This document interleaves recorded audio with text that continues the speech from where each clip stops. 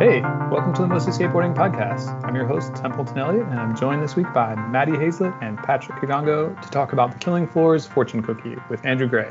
Fortune Cookie is the latest video offering from the Killing Floor skateboards, showcasing the team in two locales, Buenos Aires, Argentina, and mostly the Pacific Northwest. Andrew is pro for the Killing Floor and moved from Portland to Argentina, which I'm guessing is how the concept for this video came about. Is that right, Andrew? Yeah, I actually am from Arizona and moved out to Portland, which is where I met all of the guys in the video, and I started skating for the Killing Floor, and I did a lot of my skating there.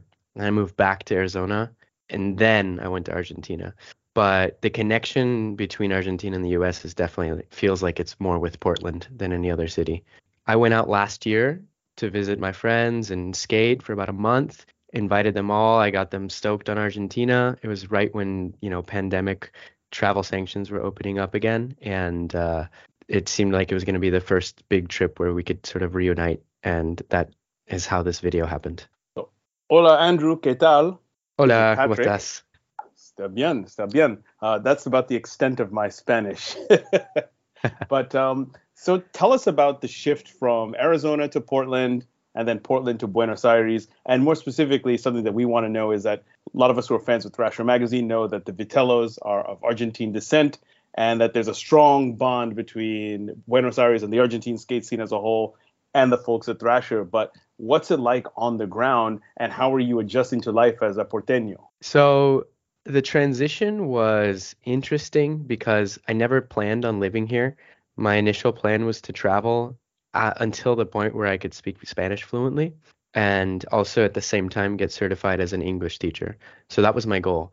During that process, the pandemic began. So I wouldn't say got stuck out here, but I was faced with a choice: stay here or go back home on a repatriation. You say that right? On a repatriation flight. Is that right? I think so. Yeah. So it was kind of a go back home for I don't know how long because of the uncertainty of that period of time, or stay here in Argentina and stick it out. I was already working as an English teacher and able to pay rent and sort of sustain myself. So I decided to stay here and stick it out. As far as the transition goes, learning Spanish was definitely the biggest obstacle. That took me about a year to feel comfortable. Of course, I was already skating with people and making connections, nonverbal connections through skateboarding. And the people here are so open and so nice that it was a lot easier to make friends in Argentina than maybe would have experienced in other places. As far as the other part of the question was it more about Thrasher or about the skate scene? Sorry.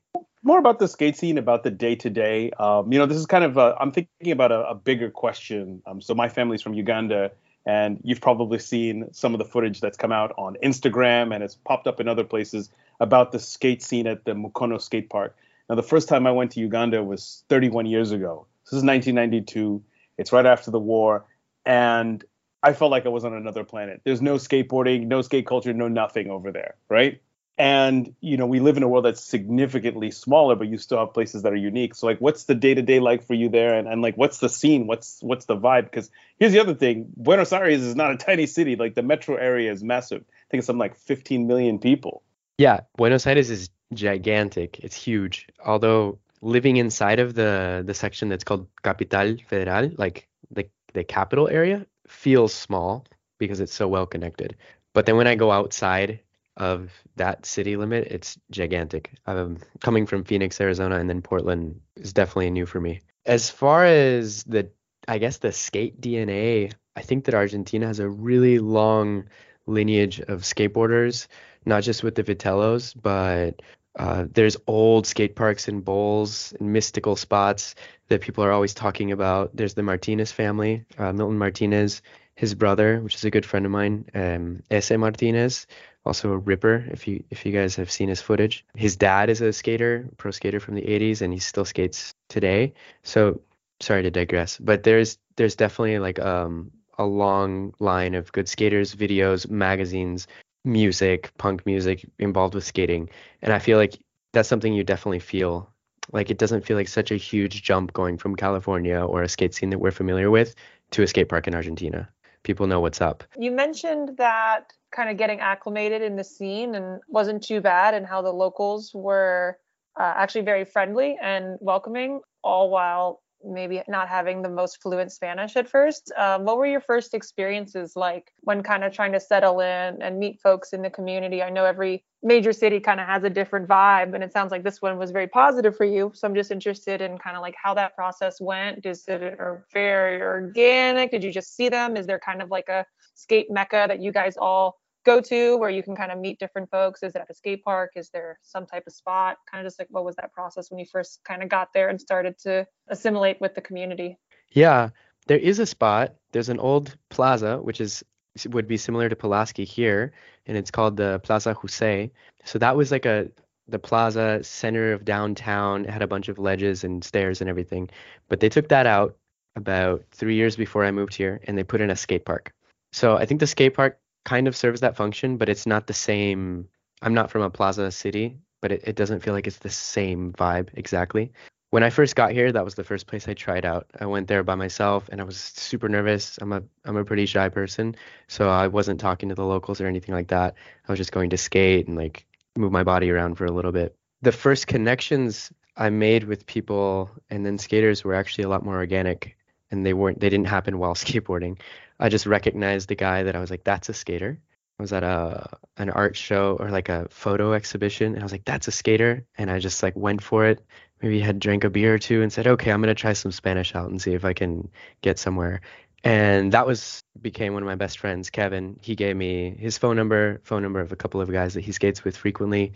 And from there, they would just hit me up on the weekends to join in on sessions. And I think I felt more comfortable in the street at a spot with 2 or 3 people rather than at a skate park at like a big sort of hectic plaza environment. But yeah, that happened about 2 or 3 months in, and from there it was smooth sailing. I learned how to speak Spanish with those guys and girls, and just felt myself sort of it wasn't like night and day, but just slowly became a part of the scene, slowly became fluent, and then I felt comfortable. So as you're acclimating to life in Argentina and also during the pandemic and living through historically very, very strange times, Yeah. how are you staying connected to what was happening back home? Or allow me to rephrase, how are you staying connected to things that were happening back in Portland, back in Arizona? And how are you maintaining those connections? What is that like? I mean, obviously here we are, we're on Skype, we're recording this podcast together. Technology has allowed us to keep together. But what about stuff like boxes, boards, and just like kind of keeping up with even something as simple as like neighborhood gossip? Yeah, you made me think of the pandemic time, of course, going back to that. That was a nightmare, paying attention to what was happening in Portland and not being able to be there, not being able to like join my friends on the street, for example. So that was rough. At some point, I just had to turn it off. I'm sure you guys experienced something similar. But now I try to do a better job of paying attention to what's happening, not just in skating, but what my friends are up to, who's getting married, who's traveling, who moved. I try my best. I'm not always on top of it, but in this day and age, it's a bit easier. Product in boxes is a tricky one. Argentina is very particular for that. How to explain this? The aduana, which is customs, is closed off in Argentina in a way that a lot of other countries in Latin America and around the world aren't, with the goal of strengthening the local economy and strengthening the industry. So all of the boards that people skate here, almost all of them are produced nationally within the country, which is great. I agree with that, like on a political level, on an economic level, but it is difficult if you're a skater and you want to get a new set of Formula 4s and you have to wait for someone to bring them in a suitcase, or just really like you don't see Polar Big Boys out here. We missed that whole wave. I don't see FA boards or any of that stuff that has been trending. When I went back to the States last year, it had been like 3 or 4 years, and I was blown away at the product. I was like, whoa, I guess I was just always used to this level of the best product at every skate shop, at every skate park. In Argentina, it's definitely not like that due to the situation with customs. You've just given us a little window into some of the economic challenges that Argentina has been having since forever. On a slightly more positive note, like what's popping in terms of like what brands which are either local or international are popping down there? Like what are the fits looking like? And you're now several years deep in it, and you're in a cool ass city, Houseman Boulevards and all. Like, what are the things that are getting you excited that people are wearing and what are doing before we kind of dive into some of the spots? Because I think we all want to talk about certain spots that were in the BA edit of the Killing Floor video. The banks, yeah. I would describe the style down here as very fresh and clean. So there's a lot of post-punk kids, and then there's a lot of like New York polo. What are they called? Low heads? Yes, Is that low the right lives, term? low lives. Yeah, that's heavy down here. There's a bunch of resellers. Several good friends of mine have their own like vintage resale shops, and they can get really nice stuff from just across the border in Chile or Bolivia, pretty cheap. Bring it over here because of this whole situation with customs. They can sell it for 10 times more, and there's demand. So I would say well curated vintage would define how people are dressing. Oh my You would love it, goodness. Patrick, if I, Shout shout out yeah. to the low lives. Shout out to the soldiers out there crossing the border, bringing back product. Oh my goodness. Check out Please. Sold Out Buenos Aires, which is actually the same guy and the filmer of Delivery Buenos Aires, my friend Tommy. That's his vintage Polo, Ralph Lauren, Nautica resale shop. And then on the other side of the coin, he's a really amazing skate filmer. So those guys are dressed to impress. You'll like it. Oh my goodness. I'm looking at this right now, and the first thing, like in the top the top 9, I see like old polo sweatshirt, some polo overalls, just like the the jockey logo. Oh, this is okay. Y'all gonna get a big boost from us, and I gotta get down there. We'll Come link down, to it in come the down. show We'll notes do an for sure. exchange. I'll come down with like a bunch of Spitfires, so y'all can hook it up. Y'all can hook up Oh. with polo. We'll do a little exchange. You come down with a suitcase full of Formula 4s and you are golden in Buenos Aires for 2 or 3 months. Oh, You don't have to dang. pay for anything. Oh, for real? Okay, all right. That's gonna, That's currency. That's currency down here. Formula 4s worth more than the dollar. that's like the number. Oh wow. I mean, they are good wheels. Yeah, and they're hard to come by. So Jim, you need to like license the formula or something. Yeah, Jim T. I hope you're listening. I know you're listening. Hook up the homies down in Argentina. But you raise a really interesting point about that challenge with customs. That once you leave the United States, it's really dependent on how the country that you're in deals with international trade, and more specifically, like around import and export. So kind of like zooming out a little bit. As you know, I'm a big football fan. I had my heart broken by Lionel Messi and the boys. So I'm going to rip the Band-Aid off and ask you, where were you when Argentina won the World Cup? yeah, I was waiting for this question and I don't want to disappoint you, but I was not in Argentina. We missed out on it. I was on my honeymoon in Brazil, so close enough, but not in a major city, at just a random bus stop out in the countryside, and we watched it with a bunch of Brazilian long distance bus drivers who were obviously rooting for Argentina because Brazil had recently lost to, what was it, Holland? I Yeah. think. Yeah, So, yeah. So we were doing our best to pay attention to it, but we were the only two like really going crazy. And I'm not a huge football fan. I don't pay a lot of attention, but just feeling the weight of that situation and how tense that game was, it was definitely like a shared, even though we were far away from Buenos Aires, we like felt the community. I know folks are still eating off of the victory and the joy. Certainly my friends who are down there, and then friends here in the U.S. who are of Argentine descent. Kind of like zooming back to the video, you got to tell us about some of these spots. More specifically, there's a black or like a dark colored marble curved ledge that goes up to a green transitioned wall. Where is that, and why does Buenos Aires have so many good spots like that? Also, that bank to curb spot too. Yeah, those two spots are incredible. They shouldn't exist.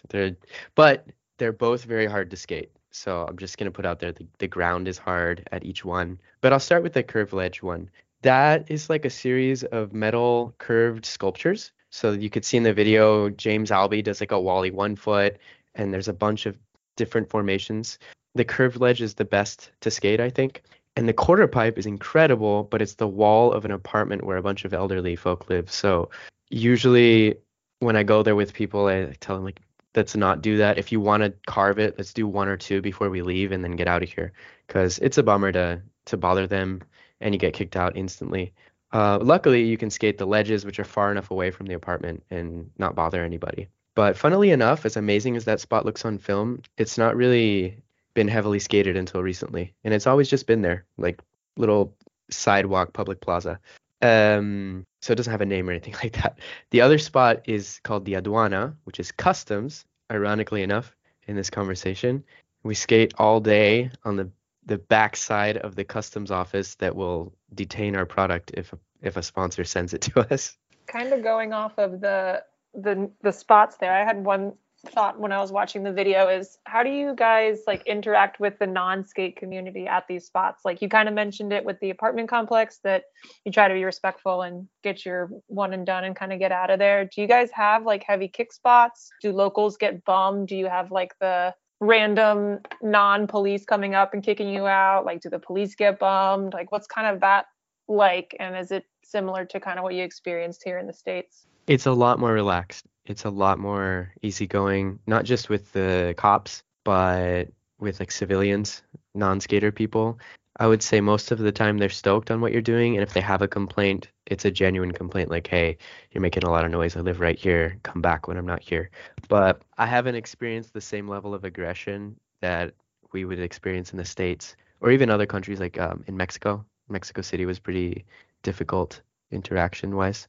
Buenos Aires is super relaxed. Most of Argentina, in my experience, has felt super relaxed. Even up to the point of negotiating with cops, like, hey, can we get a half hour more? Can we come back in an hour? And they usually don't care. They're usually just responding to a business owner who complained or something like that. So I've never really had a huge problem. Damn, 30 minutes more. That's like so much more. It's not like one more try or something. That's quite a big ask, I would think. Huge ask. That's not just getting the make. That's also getting a second angle and maybe one more cleaner. Yeah, it depends on the trick. 30 minutes might not be that much if you're working on something really time consuming. But yeah, they're asks that I wouldn't have made in the States, and I've kind of gotten used to watching how the locals move here and just realizing that it's a lot more relaxed in every imaginable way. I mean, you'll get your pissed off civilian every now and again, but it's a lot fewer and far between. Do you think that changes like the overall culture that you guys are experiencing? Because I know here, like a lot of times when you're going out filming, you get into this like mission almost mindset where it's like, all right, we're gonna hit this spot. We probably got 10 minutes. Like I've practiced this exact trick at the park for 3 hours. Like hopefully I get it in 10 tries. Do you think that it's kind of created a different like outlook when you guys go out and film there?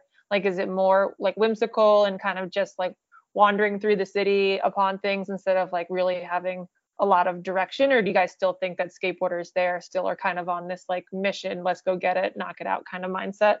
No, we go on missions, but it's more relaxed. Like, go try this spot. We're going to get kicked out. Go around the block. We'll come back. They're not going to call the cops. Like, it's a bit more flexible in that sense. There's a mission mindset, but it's not so. I'm not seeing people focusing boards, screaming at anybody. It's just like, oh, well, didn't get it. Come back tomorrow. Come back in an hour. One notable experience was with delivery, like distracting a security guard, because there's 2 spots on the side of this tower. And we would go skate the other spot, and security would come talk to us, and we'd make small talk with him for 10 minutes until he'd hear the sound of the skating that's going down on the other side where they were trying to film a trick. And that worked. We did that about 3 times until the guy landed the trick. And at the end of the day, it was like the security guard was like, okay, well, you won the game. See you guys, you know? That's awesome. This is like a I don't know, something I always wonder about when people make videos.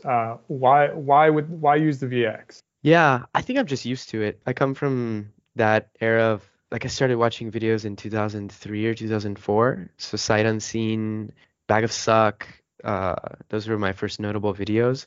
And I just always dreamed of having a VX.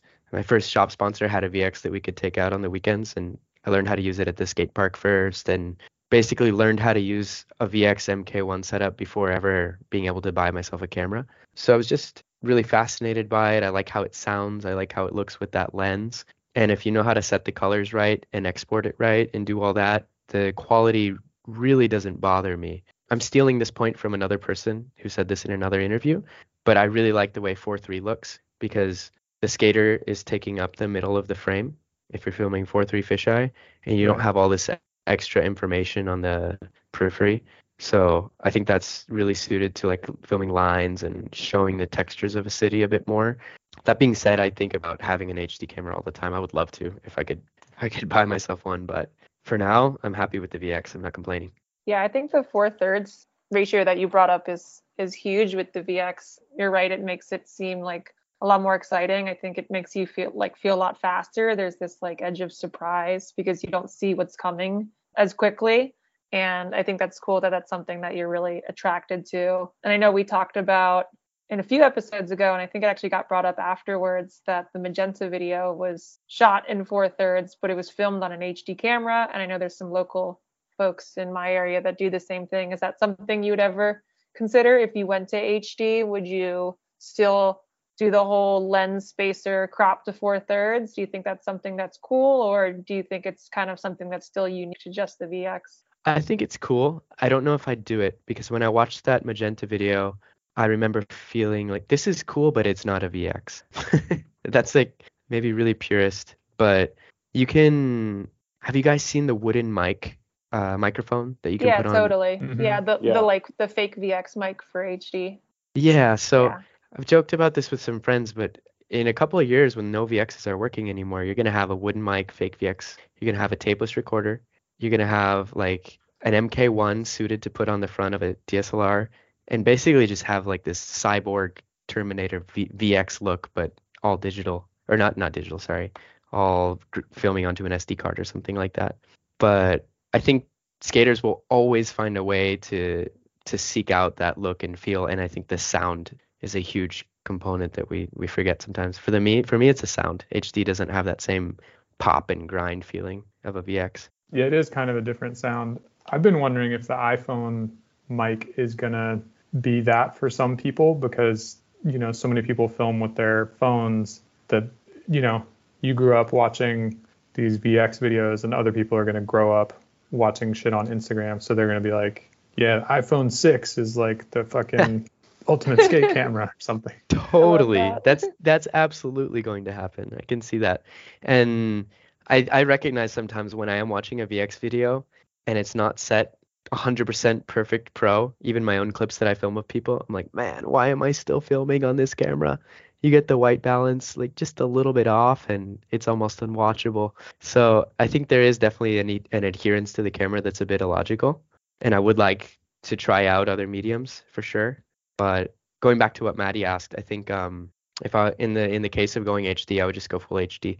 Just to, after 15 years of making parts and filming skate videos or being a part of videos, like just to see something completely different rather than trying to carry over the same aesthetic to a different camera. So continuing on the thread of existing technology versus legacy technology, for Argentina, what's the standard? What are y'all using? You shot parts of this in VX. What else is the standard out there? Yeah, I filmed this video on a VX 2100, which isn't the ideal, I guess, if you're a VX purist. The ideal is a VX 1000 with an MK1.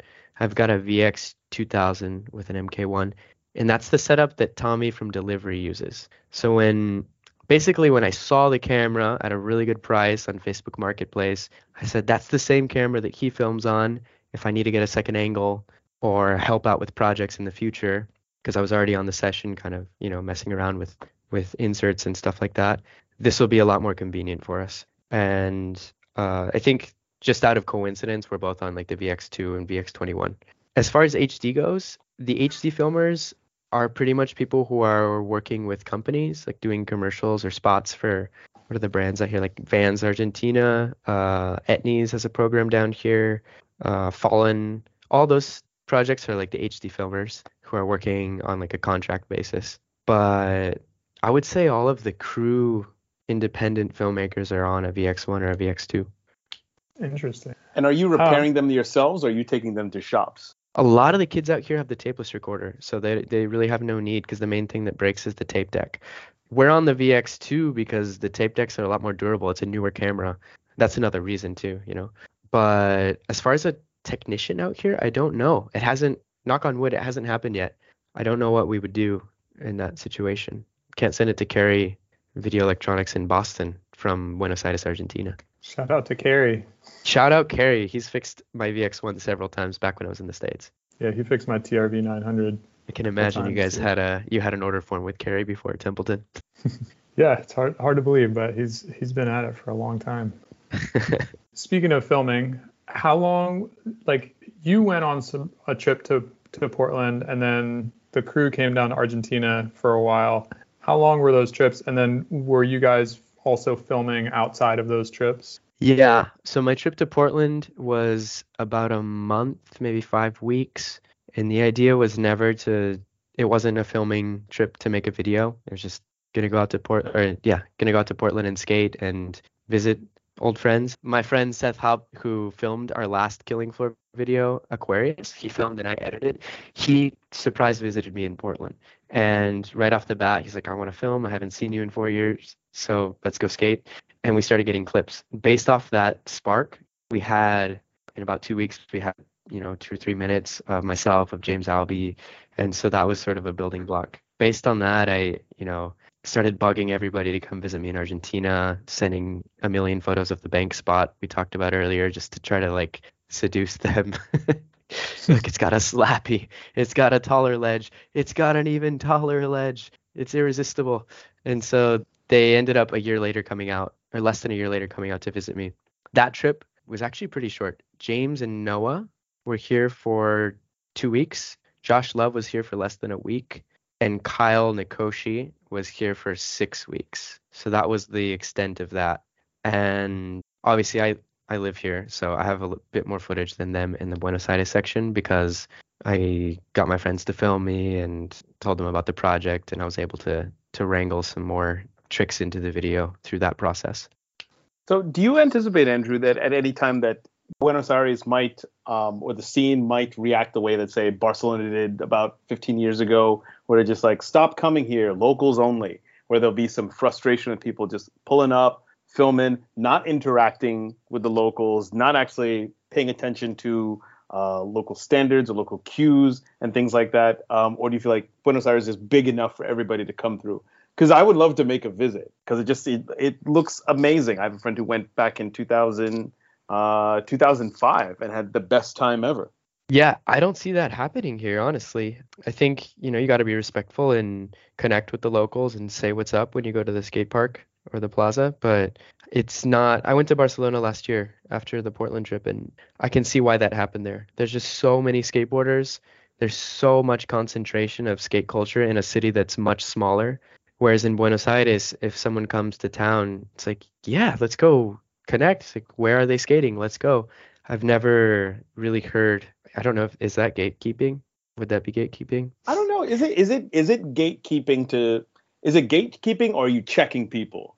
I mean, yeah, I get what you're saying. Checking, I think checking might happen if you're out of pocket, but you got to be out of pocket. If you're just here on a skate trip trying to get clips, I think all of the people I know and the locals are going to invite you, show you where the spots are.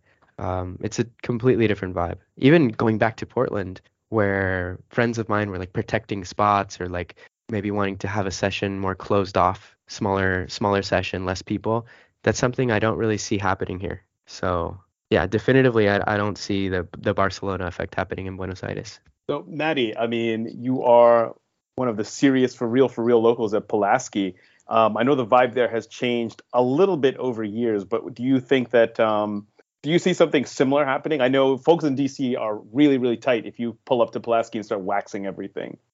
Yeah, I don't know. I think that it's kind of like that, but I think some of that's also maybe not as intense as it is the mythos behind it. Everyone there is pretty nice and generally pretty welcoming. Yeah, same kind of like what Andrew said. As long as you say hi, we have people come through all the time. I feel like it's become with the loss of a lot of other skate plazas, it's become quite the destination for a lot of folks and never have any major issues. I think that there's this large gesture behind it that it's big and scary. And I mean, you were just there, Patrick. It's not that scary, and it sounds like that's also kind of what Argentina is like, which is nice to hear. And kind of in that vein, we've been talking about how great the culture is there, and you mentioned earlier, Andrew, a little bit about the independent filmers there and how kind of is that scene? Do you guys have like a big flourishing group of younger folks who make their own independent videos and host premieres and things like that? That's such a major part of skate culture here in the United States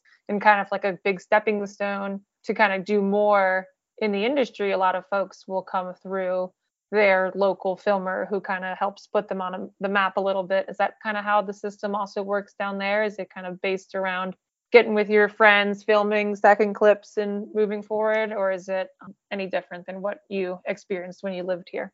Yeah, great question for sure. I have to shout out Tommy again and all the guys at Delivery Buenos Aires because they're really keeping the fire lit. not just with their own projects, but helping out when people come to town.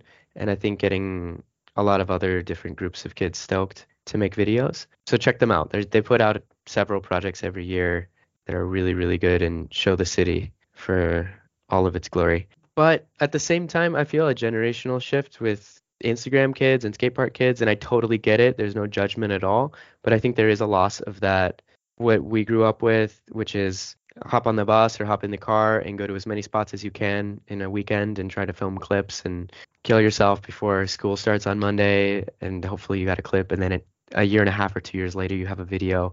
I don't see that happening as much. Projects have to come out quicker. People are asking for the clip to try to upload it onto Instagram. It's a different dynamic. I feel like kids are more conscious of their image, or if a trick that they do is good, or if they're skating really well and they want to showcase that. And it makes sense, because if you take a long time and you sleep, then you're going to get passed over for the next kid who skates really well. So I get where they're coming from. But in the scene here, I think it's definitely affecting like the quantity of output that is reaching you guys not overseas, sorry, on a different continent, because a lot of it's just going straight to the gram, or I guess TikTok. I don't know. Y'all on TikTok? No. No. I am on TikTok, but I don't watch any skating over there. Nice. Just like fun dance videos, Templeton. It's like a lot of cooking. Oh, okay. It's like cooking and like cute animals and stuff. Oh, well, that sounds fun, actually. I can support that. Instagram Junior, basically. So Andrew, something you had pointed out earlier was missing the big boy wave, and we're talking about pants there. But what else do you think? Well, I guess no. What are you missing about skating in the States, more specifically skating in Portland? And what don't you miss? Like, what are you just like? What has made you breathe a huge sigh of relief every morning when you wake up in Buenos Aires? Oh, that's a good one. Portland is one of my all-time favorite cities to skateboard in. I love Portland. I love all the green. I love the rough ground. I love getting to use soft wheels and that they work at all the spots. So I definitely miss it on a regular basis. I guess what I don't miss in Portland, obviously the rain. That's hard. I could tell you what I don't miss about skating in Arizona. Yeah, go for it. Yeah, Arizona, where everything is so far away, urban sprawl. You have to have a car or else you're not getting on the session. It can be really cliquey, and I don't think because of the people, I think because of the distances for that reason. Like to go skate a spot, everyone goes in their car, and then you're with that group of people, and you don't really mix with the other groups of people. For my Arizona friends, I know that that's changed since I moved, but I don't miss how it was back then, 10 years ago. And I don't miss skating in a city that doesn't have like a downtown urban center with subway and tall buildings and people and movement on the sidewalk. And I really like how that feels. As small of a city as Portland is, it has that feeling. Like you can skate downtown and feel like you're in a much bigger city. So very confusing answer. Sorry. I don't miss, but there you have it. Any food? Oh yeah, for sure. Mexican food for sure, because contrary to popular belief, you can't really find good Mexican food down here. There's no palate for spice in Argentina. So it's all, empanadas with a lot of cheese, pizza with even more cheese, and pasta. Anything Venezuelan, Mexican, Colombian, anything with like those kind of flavors that are really popular in the States, you're not going to find down here. So I definitely miss that.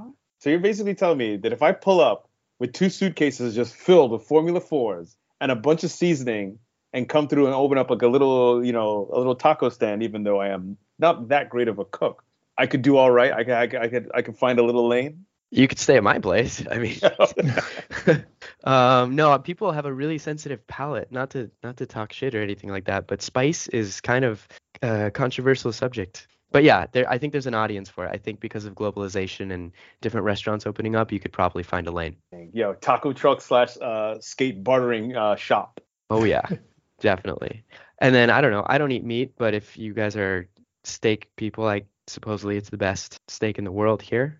Kyle Nikoshi, when he came down, was eating steaks every day with a glass of Malbec, and he was having a great time. So I think that's recommended. You just reminded me, I'll probably reach out to you after the show. An old music buddy of mine from New York who's Argentine, he moved back and opened up a vegan restaurant in Buenos Aires, and apparently it's quite good.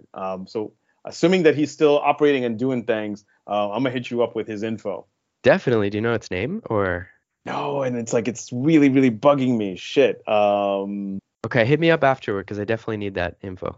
Yeah.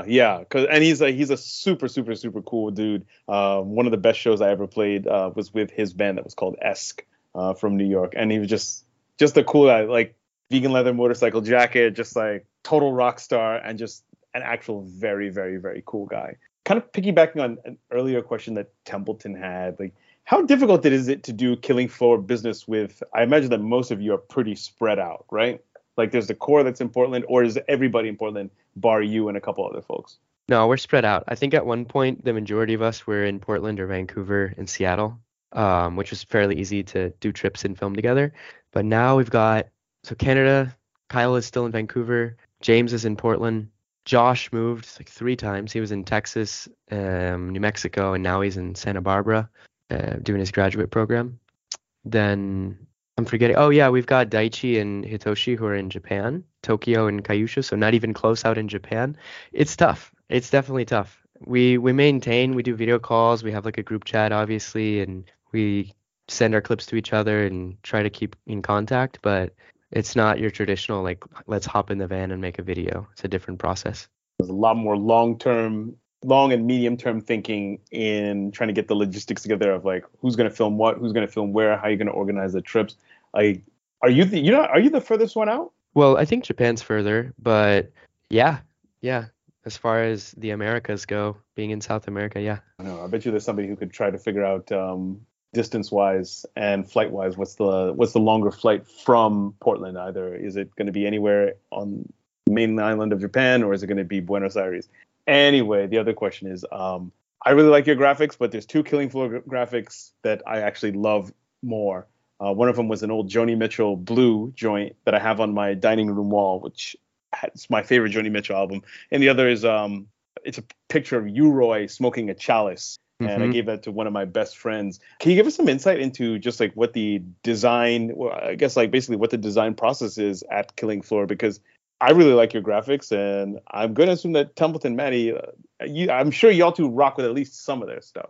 Oh, for sure. I actually had this almost exact same question in my notes too. I think whenever I hear of the Killing Floor, it's normally in the same sentence as they have the coolest graphics. And I know, Andrew, you do art. I saw that. I saw your recent collage. That was very cool. Are you involved in the graphics process at all, or have some insight of kind of where that's coming from and how it comes together? Thank you. Thanks. No, John is an incredible artist, not just doing collages and designing the skateboards, but also he's a fine artist. He's an amazing painter. So I think that's something I've been hearing a long time, like for a long time. When you hear the Killing Floor, you think of the best graphics and so on. So my part has always been, okay, well, I want to get the videos and the skateboarding up to par with that reputation, and definitely taking a lot of inspiration from his design aesthetic when I'm editing or shooting the Super 8, or like we talk about the music a lot, John and I and the rest of the team, especially James Albee on this last video. He was in there like music supervision, sending me a lot of recommendations. So it's definitely a concerted effort to keep what the Killing Floor is, the idea of the brand, how it looks and feels, very streamlined, which I'm not sure how to describe that. I'm not sure what that means, but we definitely try to feed off of each other. As far as graphic goes, I'm not involved with the graphics on the boards, but I think that it's cohesive with the videos. I try to go for that. Yeah. That's what made me think of you as a representation of the brand, was like the animation and the B-roll that you shot in this last video was so aligned with what the graphics are that I just made the leap that you could even be involved in that. So I would say success on merging those 2 different mediums together and making it feel like it's coming from the same place. So that's very cool. Cool. Thank you. Yeah, that was pretty much what I was going to say. Because, yeah, it's not like it's a one-to-one, like the graphics are all torn paper or something. Yeah, like the videos feel in line with what the Killing Floor is. Well, actually, going on that point, sorry to cut you off, but when I started editing Aquarius, the last video that we made, I did a bunch, because I do collage art too. I had done a bunch of collages and I was doing stop motion animation for the titles, and I presented it to John and I was like, yo, it looks like the boards. Let's do this for the video. And he said, it's way on the nose. Like, this looks sick, but I think there needs to be cohesion, but not a direct, like the skateboard graphics shouldn't look like the video animation exactly. And so I agree with him long term. The animations I did for this past video have nothing to do with the boards, but we agreed that they sort of felt like they came from the same place, I guess, if that makes sense. Yeah, yeah, like it feels like your studio mates or something. Yeah, yeah. So I think John and I have definitely, I mean, we've been working together doing the videos, and then just me being a skater on the company for almost 7 years now. And that's definitely developed into a really good communication when we're working on projects. Rad.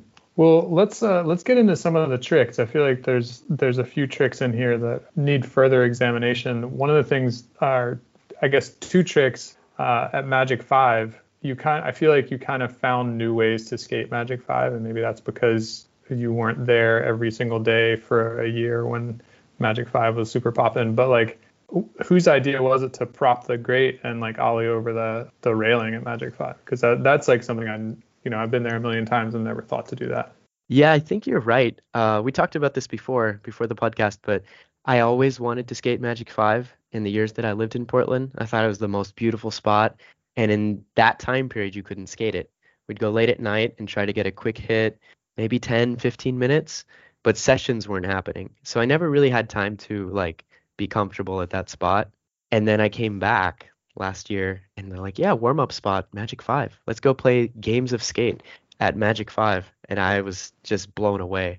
So I was annoying all my friends in Portland because I wanted to go there every single day. It's like, I want to get my time back at this incredible spot. We had just been skating there all day, filmed the other 2 or 3 lines that I do, and we're just kind of messing around with stuff. And I saw that ollie. I think I saw the possibility of propping up the grate, and then somebody else, probably Noah or James, had the tool. And we cranked it open and saw that it was there. And it was super scary, but I was like, well, I'm leaving in about a week. I'm not coming back here. So either I try to ollie this thing or I have to send the idea to somebody else and they have to ollie it. And it's going to hurt my heart every time I see the clip. So I went for it and luckily it worked out. Yeah, it was super sick. Definitely like caught my eye. And Andrew, it was you who boosted that ollie over the glass fence, correct? Yeah, that's the ollie that we're talking about. It's like going out of Magic 5. Like, okay. I think that's why people haven't seen it, because there's so many ledges and stairs on the inside of the spot. And in that ollie, you're just leaving the spot, like going down the street. Yeah, that was cool as shit. I'll save my questions about music for a second later. Please continue. Okay. Other spot? I forgot the question. Oh, yeah. Like you had found another line at Magic 5 where you hit the 5 and then you go off to that set to the side. It's like 6 or 7 stairs or something. And that's another one where like I don't think I've ever seen anybody skate it like that. Yeah, I think Bledsoe maybe did not the same line, but something very similar. Because in his Magic 5 part, he used that bigger set that's going on to the public sidewalk. He did a couple tricks on that. So I think it was probably inspired by that. And Seth, who I was filming with, like, hey, you're curving front side, just jump down the stair like that. Yeah. Nice. Yeah, it was sick. Thanks. And I think it's Josh Love's part, and he does a backside kickflip just a kickflip facing backside into a ditch. Where is that? And then also, there's kind of like a Wallows looking spot, ditch spot in Buenos Aires. Tell us about those 2 spots. Yeah. The only thing I know about the Josh Love kickflip is that it was sick, and it's called Josh Love kickflip .mp4. But I think it was filmed in New Mexico while he was studying out there. That's my best guess. And that middle section were the tricks that they were just sent in between our 2 trips, Portland and Buenos Aires. So I don't have much to say about those. The Wallows spot. Are you talking about the one where I do a back tail shove it? Mm-hmm. Yeah, that one is very far. It's almost like leaving the metropolitan Buenos Aires area. A friend of mine lives close, and he got a word, hey, the kids from this one neighborhood are digging up this old spot that they used to skate in the 90s.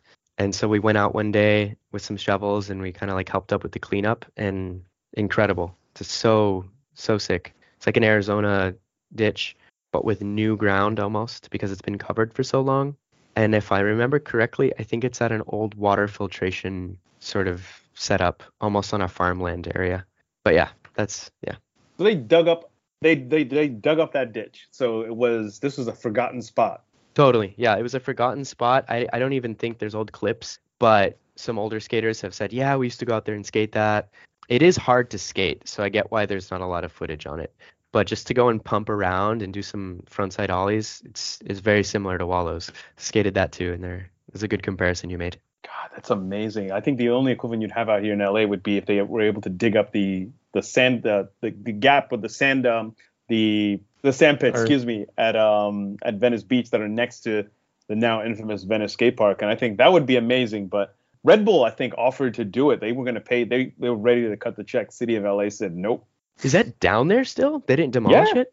They didn't demolish No. it. People still tag it. Like people still do graffiti on it. Actually, a friend of mine had a piece up there. It's kind of like it's a legit graffiti spot that's next to the Venice Park. So if you got an excavator and got a crew out there, you could excavate the spot.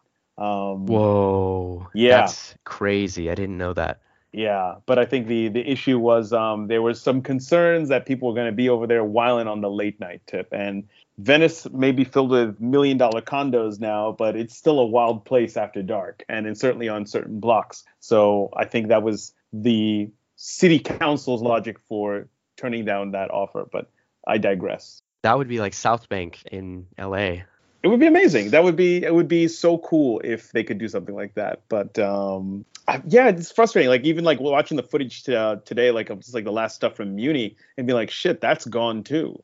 I mean, do you feel like in Argentina, like in Buenos Aires specifically, that you're kind of enjoying like these spots aren't really blown out yet to people who are outside of the country, and that I wouldn't have to be saying the same kind of goodbyes that a lot of us here in the States are having to do for some of the places that we grew up seeing. Like for you, there's like a sense of, am I assuming correctly that there's like a sense of novelty and maybe you can be a little bit relaxed with some of this stuff?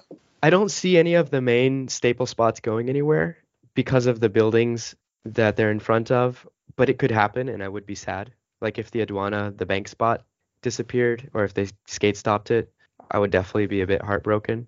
And maybe have a similar feeling because that's a place where we've spent a lot of afternoons, many hours just skating, not even filming. So it kind of, even though it's just a sidewalk that goes down a stretch of maybe 2 kilometer block, it feels like a plaza in a sense.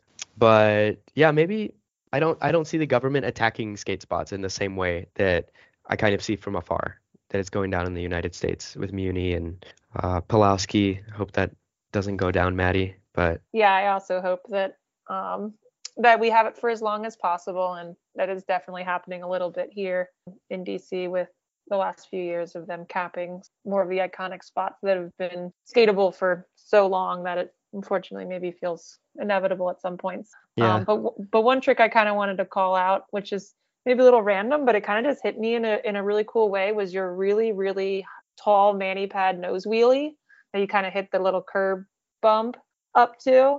And it was such a simple trick, but it was just A, done so well, and B, on the most ludicrous mani pad that I've ever seen. Like, that was so tall. Was that something that like you saw the spot and you were like, ooh, I want to skate it just because the spot looks cool? Or like, how did you kind of go about that? I feel like you don't see too many just simple nose man parts. It's, if you see a mani trick, it's going to flip in or something tech, but the way you approached that was really nice. So I kind of just wanted to hear what your thought was and kind of how you stumbled upon that trick at that spot. Thank you. That was a hard one. I suffered a lot compared to the other tricks in the video for that nose mani. So James took me there. James Albee, we were skating around, went to some slappies, and he's like, I got a spot for you. And brought me there. And at first it didn't really make sense, but I remembered that I had seen Preston Harper do a manual on it in a part he had a few years back. So I was like, well, if you can get up there with an ollie, and I ollied it, and then I started trying to do 180 to switch mani for a long time, and that didn't work out. And right when I was like, running out of steam, I threw out some nose manis and got really close at the beginning, and then spent probably another hour and a half suffering at that spot. Like the bloody hand Super 8 clip that opens up the video, that's from that right after landing the nose manual. Yeah, I could kind of like, it was done so well, but I could almost feel like there was this energy to it that I was like, oh, this was like not a battle, but I guess it was a battle. I didn't interpret it in that way, but it just felt like it was such an important clip in your part. And it's nice to hear that there was such an experience with it, because I feel like it was definitely the clip from the whole video that really stood out. So thanks for sharing that. That's a cool story and awesome clip, and congrats for getting it. Cool, thank you. I like that James showed me the spot. I think that happens a lot in this video. When the guys came out, I already had spots thought out for each person, and when I went out there, they were thinking about me, and I think that's something that kind of really defines the video, and you can see it, like people are in their element on spots that work for them. Not that we don't find our own spots, but it's nice to hook your homies up with spots too. Yeah, and I think there's also something nice about like when you think of a trick you're going to do at a spot, sometimes it's like almost counterproductive because like you play through the whole event, at least I do, like, oh, I want to do this trick at this spot, but it's going to take all of these things. Whereas when you kind of just, your friend shows you a thing like, ooh, I think you could do this, you don't think about it in that same capacity and you kind of just let things organically happen. And that's what sounds like happened when you switched from the 180 switch Manny to the nose Manny, that it was just like, oh, like this is just kind of working and this is kind of how it's going to go. And I think there's something really, really nice to that. And it kind of shows through in the footage. Yeah, definitely. Sometimes someone tells you, hey, I found the spot for you. You should do this trick on it. Not in a Jamie Thomas kind of way. Shout outs to the chief. But it's kind of like, oh, I don't think I can do that. But if you see it, I guess I'll give it a shot. And then it ends up working out. Shout out to the homies for looking out for you and looking out for each other. I mean, it just looking from the footage at the end of the video in the montages, it looks like so much fun. And was it one trip or was it several trips? It was two trips. It was my solo trip to Portland, and then it was their group trip out to Buenos Aires. So we connected the dots. Sick. Hope y'all are using them miles. Oh man, I wish someone hooked me up with a plan or something. It's expensive. That's the one downside about Argentina. It's expensive to travel here. It's very far. I know, that's right. Yeah. Well, if you pack up those Formula 4s, it'll all be worth it. Absolutely. Well, I think we'd all be stoked to visit you, Andrew, and I'll be stoked for you to visit Oregon again, Andrew, and maybe this time we can actually link up. That brings us to the end of our show where we talk about what we're stoked on. Andrew, what are you stoked on this week? I am stoked on a film that my aunt Patricia Ortega released. She's a filmmaker, director, and if you're in Spain, go check out this movie called Mama Cruz. It's a hilarious drama about an elderly woman who discovers sex toys and like a sex therapy group for the first time in her life. And it's also pretty like a deep movie about Catholicism and lots of really cool themes. So shout outs to my aunt, very talented, stoked on her. Nice. Maddie, what are you stoked on this week? I am stoked on finishing up a really long work week. I'm actually doing the podcast from Connecticut. I'm up here for a photo shoot and get to head home tomorrow. So I've been out of town for 5 days. So very excited to be back home. And in that same vein, I am actually stoked on something work related. This week, we kind of did a new approach and mixed some continuous lights with strobes. So for you photo folks who know what I'm talking about, it was just a nice mix of being able to take two different sources and kind of bring them together and create new textures through that, and just a nice experience to kind of mix up the monotony of working in commercials. And the last thing I'm stoked on is Monica Torres's Jenkum video. I think she's super, super, super ill and one of my favorite skaters, and it was fun to see her in a more rounded out light. I've seen a lot of her footage, but hadn't really seen any videos of her like just being her, and it was really, really cool to see. So if you haven't checked that out, definitely do. She Patrick, rips. yeah, Cool. she's so good. Patrick, what are you stoked on this week? I'm actually also very stoked on that Monica Torres clip, or rather that interview, because I've seen some snakes in Griffith Park and it's terrifying, but they're there. Obviously, I'm very stoked on Spitfire wheels. I'm even more stoked to find out that they are as valuable as currency down in Argentina way. So I'm going to have to take a trip. This has been a hammer week for me. I'm going to big up myself because on Sunday, I played my first show in 3 years. Got to reunite with members of my old band, Rara Rasputin, as well as another band called the State Department. We'll provide links in the show notes. That was so much fun. We filmed a music video all day, and then we played a show that night. I've never been more tired, but also never been more ecstatic, or haven't been that excited about music in a long time. Later in the week, got to skate at Baker Boys Distribution, thanks to my homeboy Jamie winning a competition that was hosted by CSEF to win a session skating with Andrew Reynolds. So got to meet him and immediately start nerding out about insoles and about sneakers. He is the man. He's also very tall and insanely natural on a skateboard. And yes, the madness does extend to board setups. He was going through, checking everything, tightening things. It was so much fun. And it was obviously great to see Jamie and Derek, both of whom I've hung out with. We hung out extensively at Slow Impact. And finally, for the ender, actually, no, this is the After Black ender in the Hammer Tour that is this week. My wife and I closed on a house. We got the keys yesterday. So now we are homeowners. And oh my God, the shit is so expensive. But you know what? I've decided to extend my West Coast contract, and I'm very stoked, and we're looking forward to having people. Templeton, what you stoked on? I'm super stoked for you buying a house, man. Congratulations. That's awesome. Yeah. For me, I'm stoked on meandering. I was listening to Ryan Lay on the Beyond Boards podcast, and he said that the best way to film a video part is by meandering, which I really liked that word and that idea, and it just kind of made me realize that I need to do more meandering in my life and kind of go with the flow more and ditch the schedules and responsibilities and stuff. So I'm stoked on an idea, I guess. That's it for our show this week. Be sure to check out mostlyskateboarding.net for links to things that we talked about and other show notes. Until next time, you can keep up with us all week online. Andrew, where can the people find you? On Instagram at ppspots, PIPI_spots. And I think that's it. Oh, The Killing Floor on YouTube, The Killing Floor Skateboards. You can see our videos. Nice. Patrick, where can the people find you? You can find me on Twitter under the handle at Colonel K Speaks. You can also find me on Instagram at Kigongo. I'm also on Blue Sky as well as Threads. I have no idea what my handles are on there. Oh, actually, no, it's just Kigongo. And also doing stuff with the Harold Hunter Foundation. We've got some cool stuff lined up for the new year. Maddie, where can the people find you on Bobby Digital's internet? They can find me at Front Grinds on Instagram. Templeton, where can the people find you? You can find me on Instagram at Mostly Skateboarding and on Twitter at Mostly Skate. We will see you guys next week. Later. Nice. Nice.